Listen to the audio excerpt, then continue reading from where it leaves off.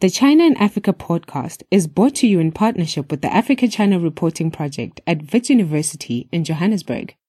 The ACRP promotes balanced, considered reporting on Africa-China relations through innovative training programs held throughout the year. More information at africachinareporting.co.za.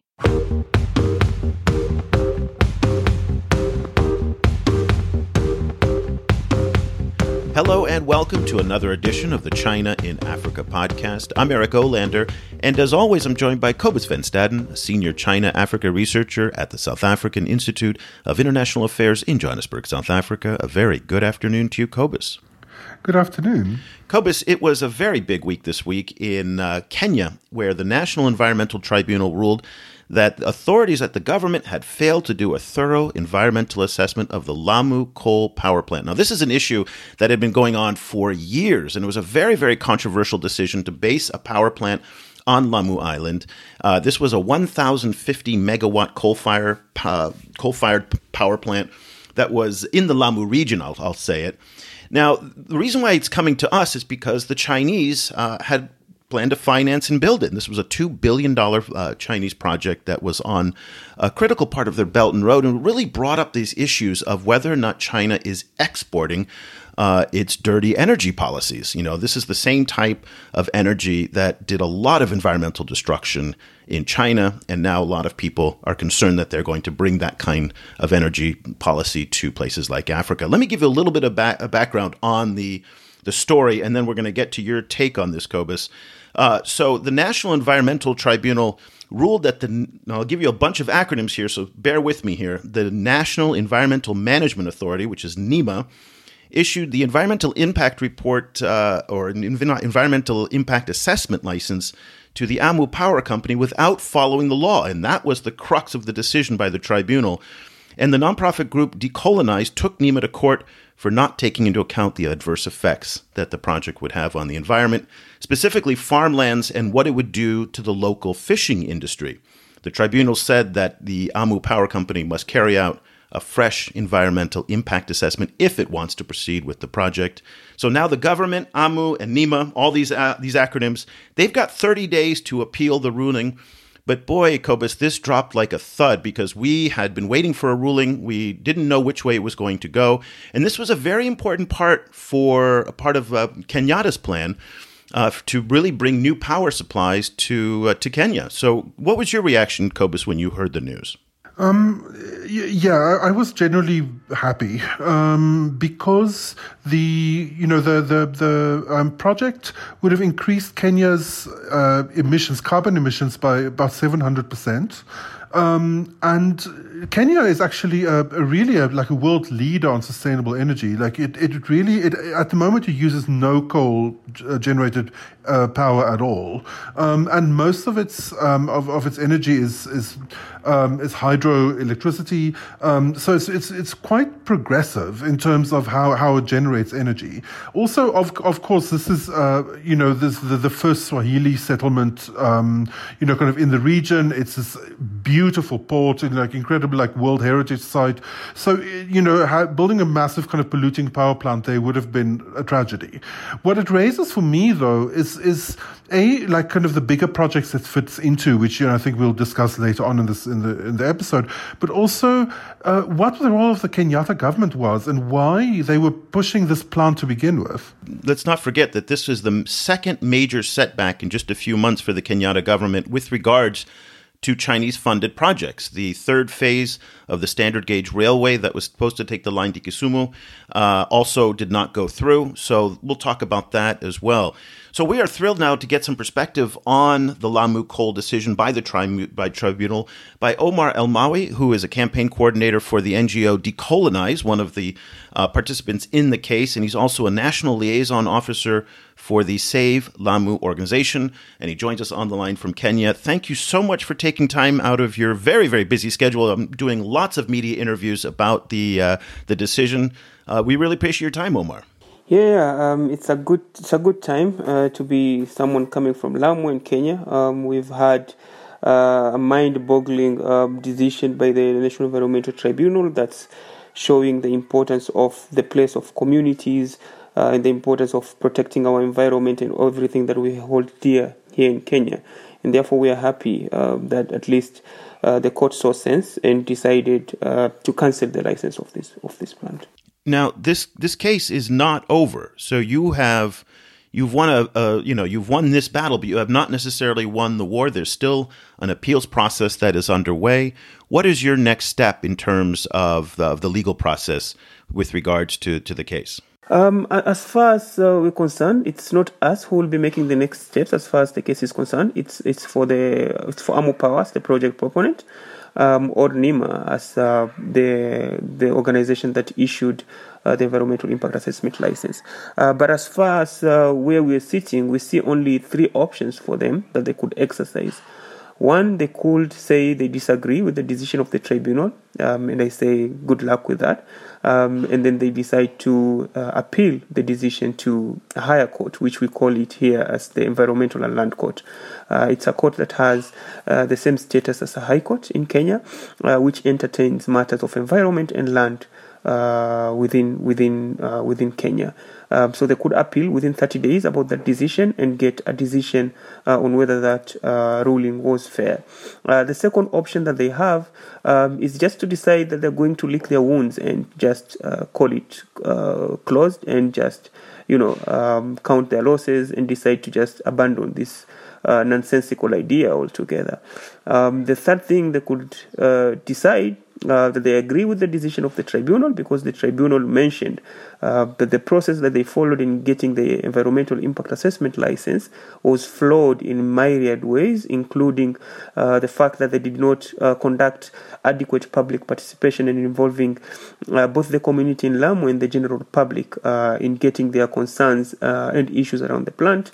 And also they did not even provide adequate information on some of the things that they're handling, including stuff to do with the ash yard and how the ash that's going to come from the coal plant, how they're going to be dealing with it, where actually it's going to be located, and the fact that even the environmental impact assessment report concedes that that ash yard where it's going to be located is going to be in a flood risk or prone area. And therefore, if they go back, they'll have to redo the whole process, consider every stakeholder within Lamu County and the Kenyan public, include enough adequate information of all these issues, and still have to prove both to the National Environmental Management Authority and, if challenged, to the National Environmental Tribunal that that report provides a good account of how that project is going to be done in a way that is not going to affect the environment, the air, the health, economic issues, livelihoods, and also not exacerbate climate change. So, referring back to my question at the beginning, why do you think the Kenyatta government wanted this project to begin with? What is the kind of political will behind it? Yeah, so all this started back in 2013 when we had this ambitious efforts of trying to do something we call the Vision 2030. Now, under the Vision 2030, we have a series of a multitude of projects that are proposed, and some of them are big energy consuming projects. And therefore, the country or the government decided that they need a lot of electricity because of the expected consumption that was coming up. And therefore, they came up with what they call the power master plan or the energy master plan of 2013, which wanted to generate about 5,000 megawatts of electricity in a span of about 40 months. Now, of these 5,000 megawatts, different ways are given, for example, wind and solar and other areas, but coal was given about 1,900 megawatts out of 5,000. And therefore, from here, that's when now they started talking about the coal plant being situated in Lamu, and also the fact that we started discovering coal in Kenya, on the eastern part of Kenya, a place called Kitui, whereby they discovered good deposits of coal, and they wanted to mine the coal and start using locally. The funny bit is that even while finding coal here, they still say that the Lamu coal plant is going to import coal from South Africa, whereby they're saying it's going to be cheaper because you don't have to have the infrastructure to take the coal all the way or the 300 kilometer from the eastern part of Kenya, as well as the fact that the coal in South Africa is of a better quality than the coal that we have internally. So definitely that's where the coal plant came in, and that's where now the government invited interested parties to submit tenders to generate the 1,050 megawatts of electricity from coal in a relationship which they call build, own and operate, whereby a private entity comes in, they build the plant, and then they sell the power to Kenya Power and Lightning Company here in Kenya. Omar, it's very interesting because I've been listening to your interviews over the past few days on the BBC and other media networks in response to the tribunal's decision, and you've never mentioned China at all. And it's interesting about the framing of this story, in part because to a lot of outsiders in the international press and the international media, this is very much a China story. But yet to people in the Lamu campaign, it's much more focused on Kenyatta, for example. And let me just give you a headline here from Quartz Africa. Abdi Latif Dahir, who's a great China Africa reporter for Quartz, he said China's plan to help build Kenya's first coal plant has been stopped for now. And it's interesting. What I find is interesting is the focus on China. What role do you assign to China in all of this? And why haven't you been talking more about China? Because it seems that other people on the outside looking in see this as very much an integral part of China's engagement in Africa. Yeah, and it's interesting because I'm supposed to talk more on that. If I haven't, then I'm going to ensure that I do more and more. But definitely China has a big part to play on this. For starters, the financing of the project, Industrial and Commercial Bank of China is coming in with 1.2 billion US dollars of the 2 billion that's required for the plant. They've committed for that. The contractor is coming from China, Power China, and definitely the technology is coming from China. And therefore China has a big place to play. And in any way, we can see that they are also pushing for having this plant, because if China today decided they're not going to invest on this project, then good luck for them getting the financing to be able to do it. Definitely. Yes, but let me interrupt you very quickly here, because China will probably say that they respond to the requests of the host government. Yeah. So this is something that's been requested. So the Chinese say, listen, you want a power plant? We'll give you a power plant. If you want something else, we'll give you something else. But it's up to you to decide what you want. So are we holding the Chinese responsible, or is this really the Kenyan government that's ultimately responsible, and China's just financing it and providing the contracting company? No, China has to be responsible because, one, China is signatory to the Paris Agreement, whereby they've committed to cut down their carbon emissions, and definitely they've started closing coal plants in hundreds in their country. And definitely if they are following requests by government, they have to ensure that these requests are fair and requests that are abiding by both local and international laws. And we all know that Kenya has signed to the Paris Agreement, whereby we've committed to cut down our carbon emissions by at least 30% by 2030, and therefore having this plant is going to, in many ways, make us not honor that requirement. Definitely, China is also investing a lot on renewables locally within their country, and I think they have to be fair and reasonable. Because if they've already made the decision that coal is not the way to go anymore, and they're closing theirs and having new renewable energy, and if this is really about a thing about providing financing, I think the Kenyan government would have happily agreed to accept the same financing if China decided that they're only going to be investing in renewables. And definitely the last thing is the fact that government does not necessarily mean the people who are in power. It also means the general population and the people of Kenya. And therefore China shouldn't be lazy in just making these decisions from what a few executives are telling them, but they should look deeply at the issues, at the communities that are going to be affected, at the general population in Kenya, and figure out what really the people want, and whether in any way they are helping with this. And finally, the same argument, if China were to peddle it, you'll see that China disagreed to issue another loan to the Kenyan government on the extension of the SGR line from Nairobi to Naivasha. But definitely, if indeed they're saying that they only give money for what government asks, then they should have given it there. And the reason why they didn't give it is because they say there's a need of looking at the viability of this project, because they're seeing that it's not adding value and it's adding to the country's debt, which is not in any way helping the government to develop, so to speak. Yeah, I mean, the point that you make, if China did simply declare that they are just not going to be funding any more coal-fired power plants around the world, that would be a significant step towards the climate leadership that China is already trying to claim for itself. Currently China is funding about a quarter of all the new coal-fired plants that are being built around the world. I think that probably, also then that would be a different China maybe than the one we have currently. But, what that's worth. The plant, as far as I understand, the proposed plant would also have fitted into a wider project called the LAPSET project, which also includes a big port currently being built around Lamu. To which extent, how close are those two projects, the port project and the power plant? How close are they related? And do you work on any aspects of the port side of it, which I understand is also causing environmental problems? Thanks. Really good question. So first thing is LAPSET, which is Lamu Port, South Sudan Ethiopian Transport Corridor. Definitely is a big project here in Kenya, and it joins about two other countries, that is South Sudan and Ethiopia, and more recently Uganda as well. And it's a project that brings on board different components, including the Lamu port, pipelines that are going to bring oil all the way down to Lamu, international airports, resort cities, SGR, standard gauge railways, among others.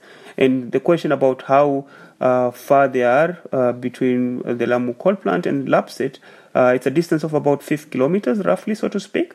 And therefore, one of the arguments that we've had, and we've actually through Save Lamu, back in Lamu, they went to court, not necessarily wanting to stop LAPSET, but pushing for all relevant stakeholders to be involved in ensuring that LAPSET is done in a good way.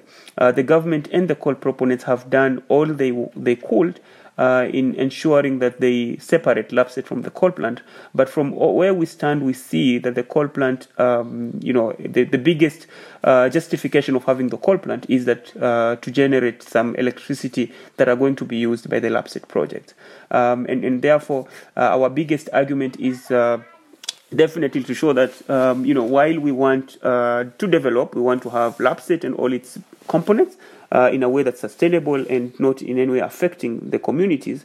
And after the community going to court on LAPSET, actually one of the judgment or one of the things that were considered was the fact that the fishermen are going to be affected by the port. It's going to be a very big port, a 32-berth port. I think it's going to be second only to the port that you have in Durban. And therefore this means that the fishermen who are depending on this area to do to get their livelihood and to feed and sustain their family won't be able to get to do what they are used or only know how to do. And therefore the court declared that there are violations of several rights in how this project was done, and definitely they recognized, I think for the first time, fishermen rights as property rights, the same rights of the same status as owning land, and therefore having the right of using this land. And finally, just to between the two, LAPSET, the coal plant won't make any sense without the LAPSET project, but definitely what we are arguing is, as much as we want the components of LAPSET, there still are better alternatives of having renewable energy at even a cheaper cost than the coal plant, and definitely not having to go through all these devastating impacts and effects that are coming from the plant. Well, let's pick up that part of the conversation, because this is what's the most interesting. For someone who lives in Asia, as I do, where the deal that was made with the people was, we'll grow the economy very, very fast. And it's happening in Vietnam, and it's happened in China and throughout Asia. But there's going to be an environmental price that is paid.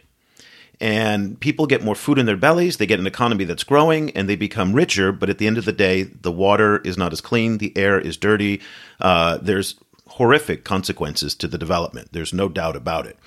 But I think if you ask a lot of people in Asia, would they have done it differently? I think a lot of people probably would say no because of the benefits. So when we talk now about industrialization in Africa, and power is one of the big problems in terms of growing the economy. It's difficult to set up manufacturing facilities. It's difficult to have education institutions if there isn't consistent power supplies.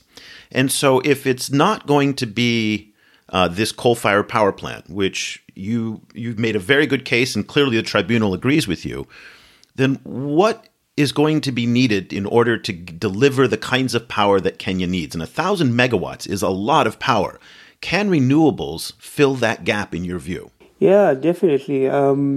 It's not news that Kenya is leading in Africa and number 8 globally on geothermal generation, which is renewable. And our assessment, the last time I checked, we have the capacity of providing between 7 to 10,000 megawatts of electricity from geothermal.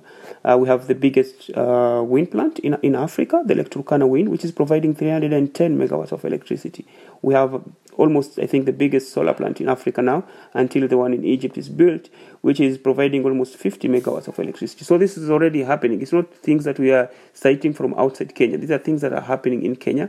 Currently, if you just do some brief research, you will see that in the month of February, our generation capacity, or what was fed into the grid, 87% came from renewables, and therefore this is something that is happening. And definitely, I know the argument that we are having from the coal proponents and from some sectors of the government is the fact that we need coal for baseload, for industrialization, and all these other things. And our argument is that now geothermal can provide baseload, and definitely we've made quite big steps in storing technologies as far as energy is concerned, and therefore we can actually be able to store all this energy that we generate in excess between wind and solar. And finally, the fact that there's a reason why we have all these coal plants. If you look everywhere in the world, you'll see that they're going to communities that are very poor, communities who cannot speak for themselves, communities who have no one to speak for, and communities who don't even know their rights. And they are told that we are having this plant because it's going to generate employment. In our case here in Lamu, the coal plant was going to generate about 2,000 employment opportunities during the construction phase, which is a period of about 32 months, and also going to employ about 400 people during the operation phase. And if you just look at the figures a little bit more closely, you'll see that at the construction phase, we don't have any expertise here of people who can do some technical work around the issues, and therefore we've seen media reports stating that the contractor, who is Chinese, is going to employ almost more than 1,000 people to come and construct this plant from China. If you look at the employment phase, of course, the majority of the people in Lamu the illiteracy levels are quite high, and therefore they don't have the technical know-how of running a coal plant. So while we are generating about 400 employment opportunities for people not from Lamu, and definitely being the first coal plant in Kenya and East Africa, also not within the region, we are actually affecting an economy that about 75% of it depends either directly or indirectly on fishing. And if you affect that industry, you affect the tourism industry, because I don't know any tourist who will want to come to a place that is polluted, that has a coal plant. Then is this really helping the community to be rich, or to even ensuring that they keep wallowing in poverty and a lot of troubles from their end? If you look at this case now, there was this major victory now, and now they have the 30 days to appeal. And you, at the beginning of our conversation, you laid out the different options that they have. Which one of those options do you think would they actually follow? I would, because I will be giving them legal advice that they're not paying for. Don't help your enemy, Cobus. That's Yeah, that's correct. But I think the tribunal judgment was really, really, really good. It's been a while since I've read something as good as that. As much as they narrowed their jurisdiction and tried to ensure they just concentrate on the process of licensing and authorizing a project in progressing. I think Amu Power and everyone who's concerned on this phase will have a hard time to appeal that decision. But definitely they are more than free to do that. And I would say good luck to them. I know it's not going to generate anything good out of it. I would say the best thing that they should do is just to, close down this thing. They haven't really lost a lot of money. Just close for this, lobby for a different project, maybe a wind plant, maybe a solar plant. The sun shines more than almost 300 days here in Kenya, and they could make a killing as well from this. And therefore, I would say if they continue persisting on this route, definitely while they have a lot of money, while they have the numbers, they have all of the people who are supposed to be convinced on their side. For us, we are really fighting for survival. We are fighting for existence. We are fighting for our people. There's no other place we will go, and therefore we'll keep doing this until heaven comes. Well, we have a lot of folks in Washington and a lot of folks in Beijing who listen to the show.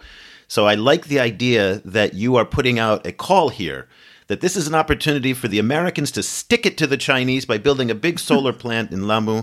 And at the same time, this is an opportunity for the Chinese to stick it to the Americans by bringing all of their renewable technology that they're so good at to Lamu as well. So let's see who can outdo each other in the renewable sector and not in loaning billions of dollars for dirty coal projects. So definitely, I could agree with you more. And I think the fact that China has to realize that their reputation is at stake. This is a project that has been ruled to have disregarded the law in how the process was done. And therefore, if China keeps wanting to be, affiliated to this project, it just shows that they don't really disregard the court process, they disregard how the laws are supposed to be done. And even if they go back and they do this process well now, these are people who you cannot really trust to ensure that they're going to do this project in a way that's going to be sustainable. And therefore, it's something that they should get out of as soon as possible before it becomes even worse for them and their name is, tarnished for a while. Well, even this is an opportunity for them to actually re-engage you and start over again. Yeah. So let's kind of, if ICBC sat down with you, Omar, and said, okay, coal didn't work, we're going to respect China does a lot of talking about, not interfering in the internal affairs of other countries and not kind of meddling. That's their big platform. So if they kind of came to you and said, let's sit down and talk about how we can make this into a renewable project, not only would that be beneficial for the people of Lamu in eastern Kenya, but at the same time would also help their reputation as well. That might be giving them far too much credit for being too enlightened, so I'm not sure they'll actually do that. But boy, as a communicator and a PR guy, that would be the smart move to play. Hey, Omar, listen, I know you're super busy. Thank you so much for joining us. Congratulations again on a hard-fought one, well-deserved. Listen, if people want to follow your side of the campaign and what you guys have been doing and what Decolonize is doing, what's the best way for them to stay in touch with you? Definitely several ways. Our website is Decolonize. Coal is coal itself, the dirty fuels, fossil fuel energy. Decolonize with a Z, a Z. .org. That's DECOAL LONIZE.org. Definitely, you can follow us on all our social media platforms. We're available on Facebook at Decolonize Kenya. We are also available on Twitter at Decolonize. And definitely, you can follow me on my personal account as well at Justice_Elmawi. Well, we'll put links to all of that. Omar Elmawi is a campaign coordinator for the NGO Decolonize and also a national liaison officer for the Save Lamu organization, and one of a winning side of this very important tribunal decision that came out of Kenya regarding the Lamu coal power plant. Thank you so much for joining us today. We really appreciate it. Thanks, John. And I just needed to clarify. I'm no longer working with Save Lamu, but I support them in everything that I do. So I just remain as the coordinator of Decolonize.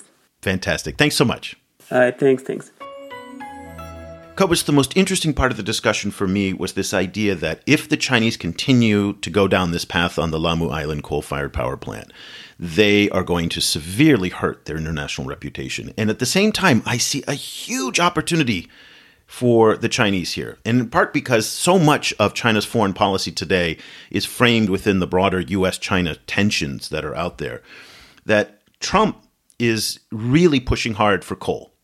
The U.S. is making it easier for the coal industry. We're expanding coal in the United States and usage of coal. And again, it's an opportunity for the Chinese to position themselves very, very starkly against the Americans and saying, we're not for coal anymore. We're not exporting our dirty hydrocarbon technology to other countries. And in fact, we're going to celebrate the fact that China is a leader in renewable technology now. So the optics of it seem like this is a great opportunity to sit down and say, okay, we respect the findings of the tribunal. Let's start over again to help solve your energy problems, but this time let's do it in a clean way. And again, as I mentioned in our discussion, there's a two-pronged win here. Number one is you're helping the people of Lamu, and the number two is you're sticking it to the Americans. And that's a big priority for the Chinese, is to show that they are engaged in sustainable development in places like Africa, which in many ways they are. But in this case, this dominates so much of the headlines in the discussion that it takes away from the other accomplishments that the Chinese have done in Africa on this on environmental issues and sustainability development. I couldn't agree more. This is a golden opportunity for them, and they have a window at the moment where they can kind of simply step in and claim that leadership position. But that window is not going to be open forever.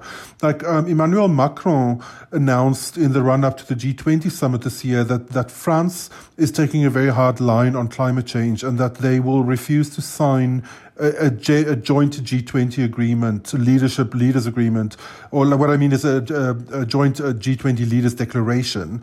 If the G20 doesn't deal with climate change in some kind of significant way. So France is already gunning for that, like we're leading on the environment position in the world. And I think to a certain extent, China has a stronger case to make, because China has been a world leader on the implementation of renewables for a while. So there's definitely, that position is up for grabs at the moment. And I think it's really important to actually, for whoever does it, to really take that kind of hard line. Let me ask you a question, because this is the third setback on Chinese-funded projects in East Africa over the past few months, and I want to see if there are dots that can be connected. We talked about earlier about the SGR line to Naivasha, that Raila Odinga and also Kenyatta went to Beijing to the Belt and Road Forum and tried to get funding, could not secure the funding for the second time. The Chinese said that, and this is what I heard in the back channels, was that the Kenyans wanted to move this from a market-based loan to a concessional loan, and the Chinese didn't want to do it. Talks fell down. It broke apart. Then we have the $10 billion deal for the Bagamoyo port in Tanzania. That fell apart. And the Tanzanians said it wasn't a good deal for them. And finally, now the Lamu coal-fired power plant for $1.2 billion of ICBC funding. Is there any connection between these, or are these just disparate events that have actually happened just in the same time? I mean, can we draw any lessons from this in the past few months? I think that it's kind of both at the same time. On the one hand, these are separate projects, and they're all. I'm sure that the kind of economic calculus behind the different decisions all were made on kind of project to project basis. However, they all are regionally connected, and regional connection is what the BRI is about. So they all come to seem like BRI projects falling down. And I think that that narrative kind of lives whether there are formal links between the projects or not. So in that sense, I think it raises a lot of questions about the BRI as a whole, about BRI decisions, about the sustainability of the projects, about how those decisions are made, and then about how the financing is going to work around them.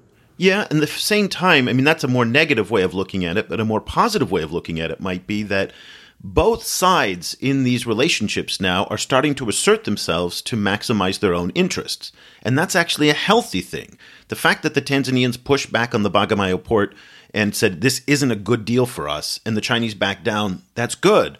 The fact that the Chinese did not give in to Kenyatta and Odinga's request to switch to a concessional loan when the viability of the project may not have been worthwhile, that's a good thing for Chinese taxpayers. And at the same time, the fact that the tribunal acted in what they thought, and obviously what they decided was Lamu's best interest and Kenya's best interest, is an assertion of agency.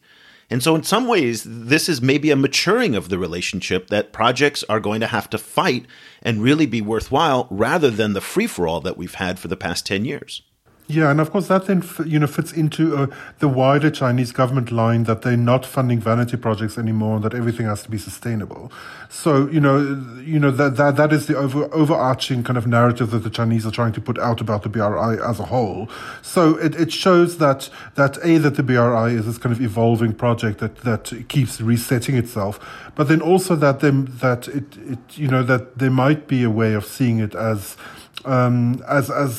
a less kind of Wild Westy kind of project than it looked like before. That there might be some form of like unified oversight over some of these projects. I mean, we'll have to see how it shakes out, and it'll be very interesting to then compare them to things like, for example, the renegotiation of BRI deals in Malaysia, and whether those same kind of trends are running across in other BRI zones as well. Well, it's going to be interesting to see what happens in the next 30 days, whether the government and AMU come back to file an appeal or if the Chinese themselves re-engage. And boy, if anybody in Beijing is listening, go look up Omar and call him because these are smart guys and you can come up with something actually very, very compelling if you actually work with the civil society groups. And this is one of the areas where China's also been weak, is working with groups like Decolonize. Now, I know that they're not very good at and not willing to work with NGOs. There's a lot of suspicion in China of working with non-governmental organizations. But this is a case where a guy like Omar knows not only what the country needs, but at the same time what's feasible. And feasibility is the word of the day in Beijing at the policy banks.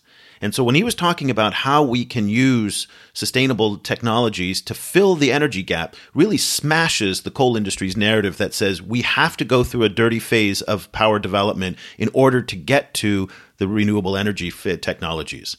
That is what everybody says. You got to go through coal first before you can get to solar.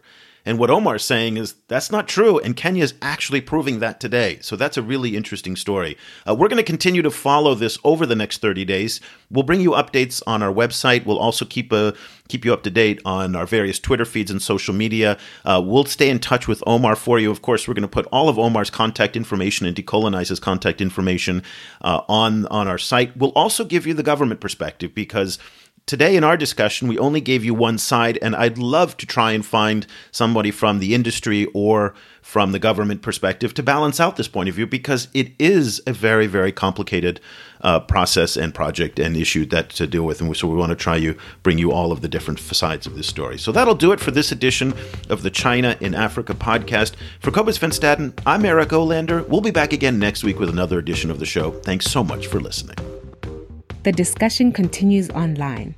Head over to facebook.com/China Africa Project to share your thoughts on today's show. The guys are also on Twitter, where you can find Cobus at Stadinsky or Eric at E. Olander. And be sure to sign up for the weekly China in Africa email newsletter by going to www.ChinaAfricaProject.com.